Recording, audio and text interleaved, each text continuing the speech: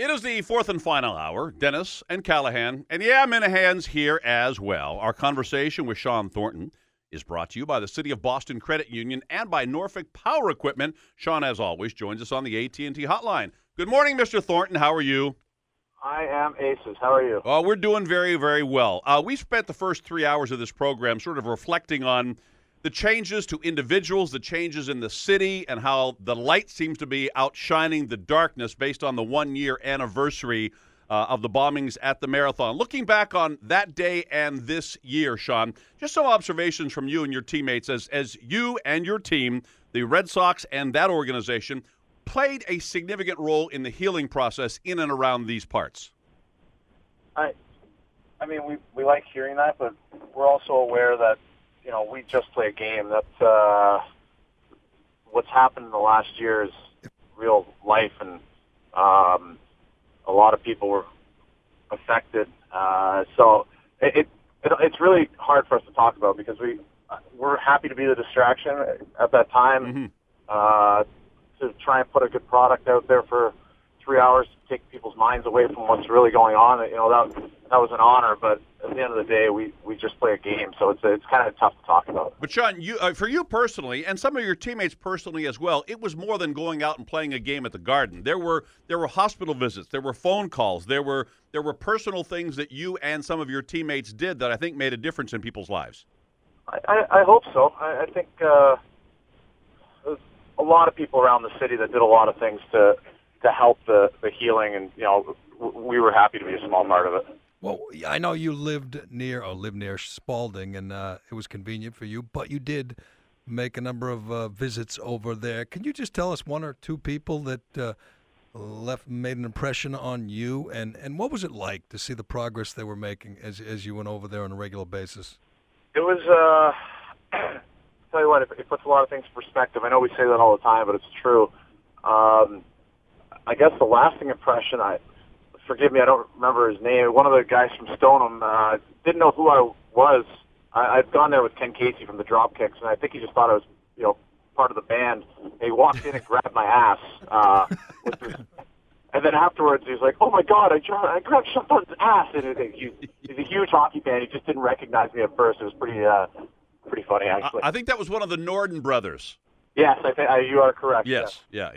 And you got the chance to talk to somebody at Walter Reed a couple of weeks ago, right? With Ortiz. Ortiz put you on the phone. Put you on the phone with a fan, right? Yeah. It was that was pretty cool. Bobby called me. He texts me every now and again. Very rarely does he call me. So we were waiting for our flight to whatever road game we were going to. I was like, he doesn't call me. It must be important. So I picked up, and I guess Floppy's talking baseball with him. He's like, "Yeah, thanks, but I'm not really a baseball fan, though." So he found out that he was a Bruins fan and a hockey fan, and put me on the phone. He was, I guess he was happy. I promised him if we won that he could come. I'd get him up here so he could drink out of the cup. Hey, are you aware that, with all due respect to the Boston Bruins, some hockey fans' new favorite player in the NHL is a young guy by the name of Justin Johnson? You alerted to me this to me yesterday, and I checked it out. You were exactly right. He knocked the crap out of John Scott.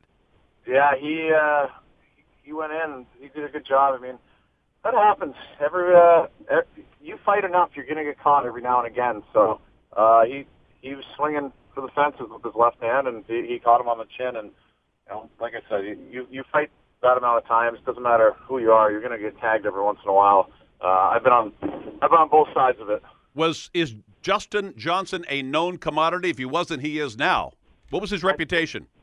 I think he's a really tough guy in the AHL. He's obviously younger than me and wasn't in the AHL when I was down there. But talking to some of the guys that played in Providence, they said they called a couple guys up, Gallant and Johnson. Both those guys have a pretty good reputation down there for being tough guys.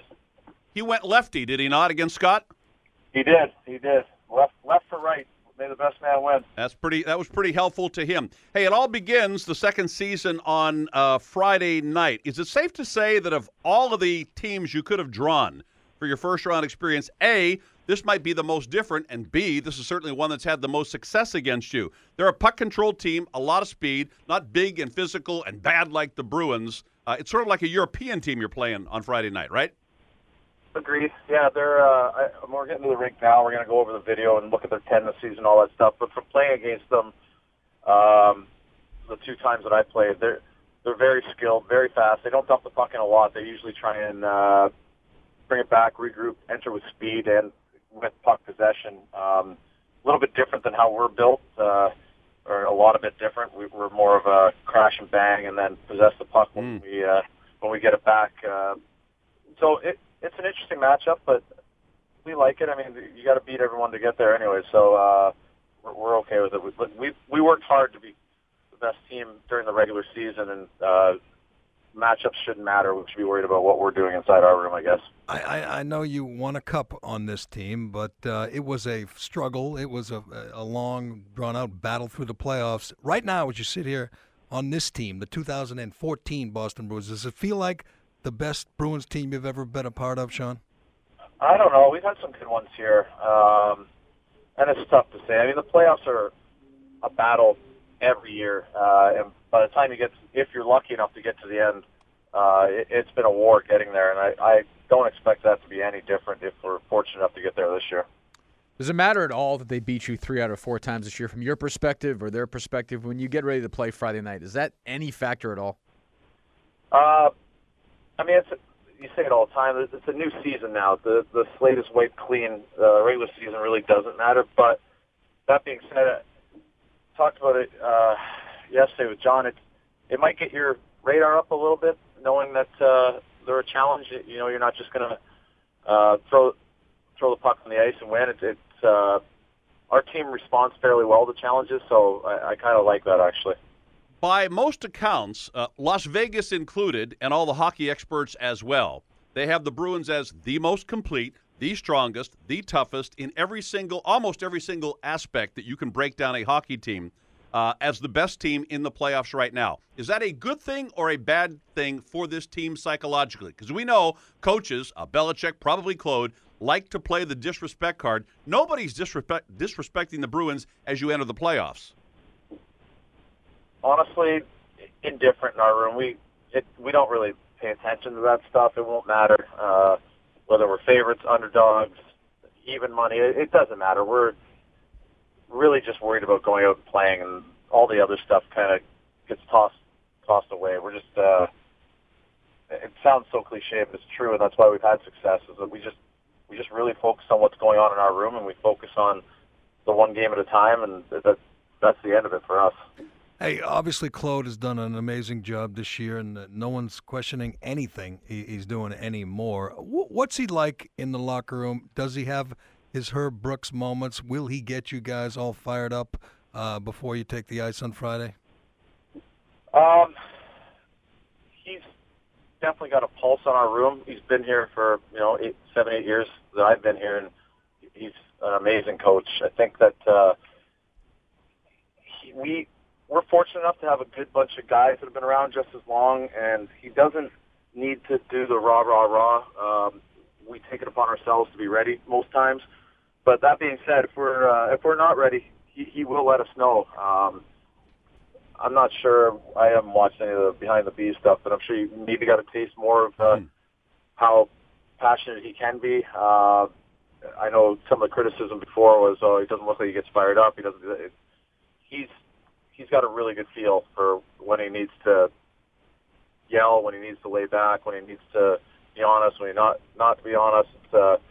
He's been really, really good for us every year, and finally, I guess people are starting to realize that now. What's an example of a coach, Claude or somebody else, not being honest? What does that mean? Like telling somebody they're doing fine when they're not? I don't get what that means. Well, it's not easy to be.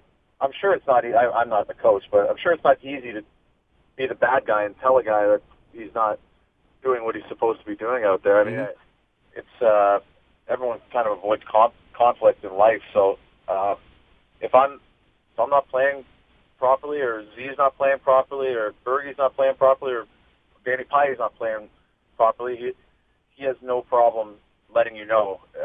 But he does it in the right way, and it kind of wakes you up. What's your brief play of the year now with him? I know he's been hurt at sometimes. He's healthier now. Looks like he's ready to go. You've played with Erickson now for a year. What's your impression having played with him here for this season? He's got the best stick I've ever seen as far as turning pucks over. And I've never, ever seen anybody that picks off more passes and picks more pockets than he does. I only played against him a handful of times before him getting here, and he's obviously a really smart hockey player. He's skilled. He's been on Olympic teams forever. I think that it's just until you see him day in and day out, the little things that he does that really stand out in my mind, such as picking off pucks with a good stick. He's not going to run people over, but he goes into that corner and he always comes out with the biscuit. Sean, I know the Bruins had the day off yesterday. You are back at it today, so this might be a more fair question to ask you tomorrow or the next day or the day after that. But when Claude breaks down the footage and shows what the priorities are personnel-wise on the Red Wings, is that little speedster Gustav Nyquist near the top of the list of things you got to be careful of? You're right. Probably an easier question to answer tomorrow or the next day. But I'm sure he will be. He finished with 20-something goals in 20-something games or something ridiculous like that. Yeah. So you can't just brush that under. He's a special talent, and they've done a good job of grooming him, getting him ready, and it looks like he's the real deal. So I know from playing against him last game, he gets that opportunity, he's going to bury it. So, but he's one of a long list of skilled guys they have on that side. I'm not sure who's healthy. They had some injuries last time we played them, but I think that they are very dangerous. If we put the radar gun on skaters, Paille or Nyquist wins? I'm going with Paille. I know everyone knows he's fast, but I don't think anyone realizes how fast he is when he wants to be. If you're Mike Babcock, final question, and you are prioritizing guys that you really have to handle on the Boston Bruins, how do you list them and in what order? Chara, Iginla, Bergeron. We'll forget Tuukka. We'll leave the goaltender out of this thing. Who would be the most important guy to shut down if you're Babcock and the Red Wings? Chara, Iginla, or Bergeron? Other than myself, you mean? Yeah, other than yourself. Bergeron. I think that he is without a doubt the best two-way player in the NHL. I don't think that's close. Krejci's probably a close second. I think that his name doesn't get brought up enough as far as how good he is defensively because he's so dynamic offensively. People kind of forget about it, but he could get to 100 points a year, I think, if he wanted to. But he chooses to play defense first, and then offense comes with that. Nice job at Braintree High School yesterday. I think the kids were paying attention to what you had to say. Thank you. I should have went before you, though. It's tough to follow. Did anyone know who John Dennis was? No. Any of these? No, that guy ran out at the end. He wanted to shake your hand. Big fan. Yeah. Was he like a janitor? When we walked in, it's like 1,400. Yeah, 1,400, 1,500 kids in this gigantic gymnasium, and we walk in, and there's a standing ovation. And I looked at Thornton, and I said, I feel like Jordan Spieth walking up the 18th with Bubba. I'm pretending they're clapping for me I here. remember you told me that story while you were texting me on your ride home. No. We don't text and drive, do we, Sean? No, we do not. All right. And we have some good news. Sean's going to join us after every Bruins playoff game between now and the night they win the Cup, the day after they win the Cup. Sean, back to work. We'll talk to you down the road.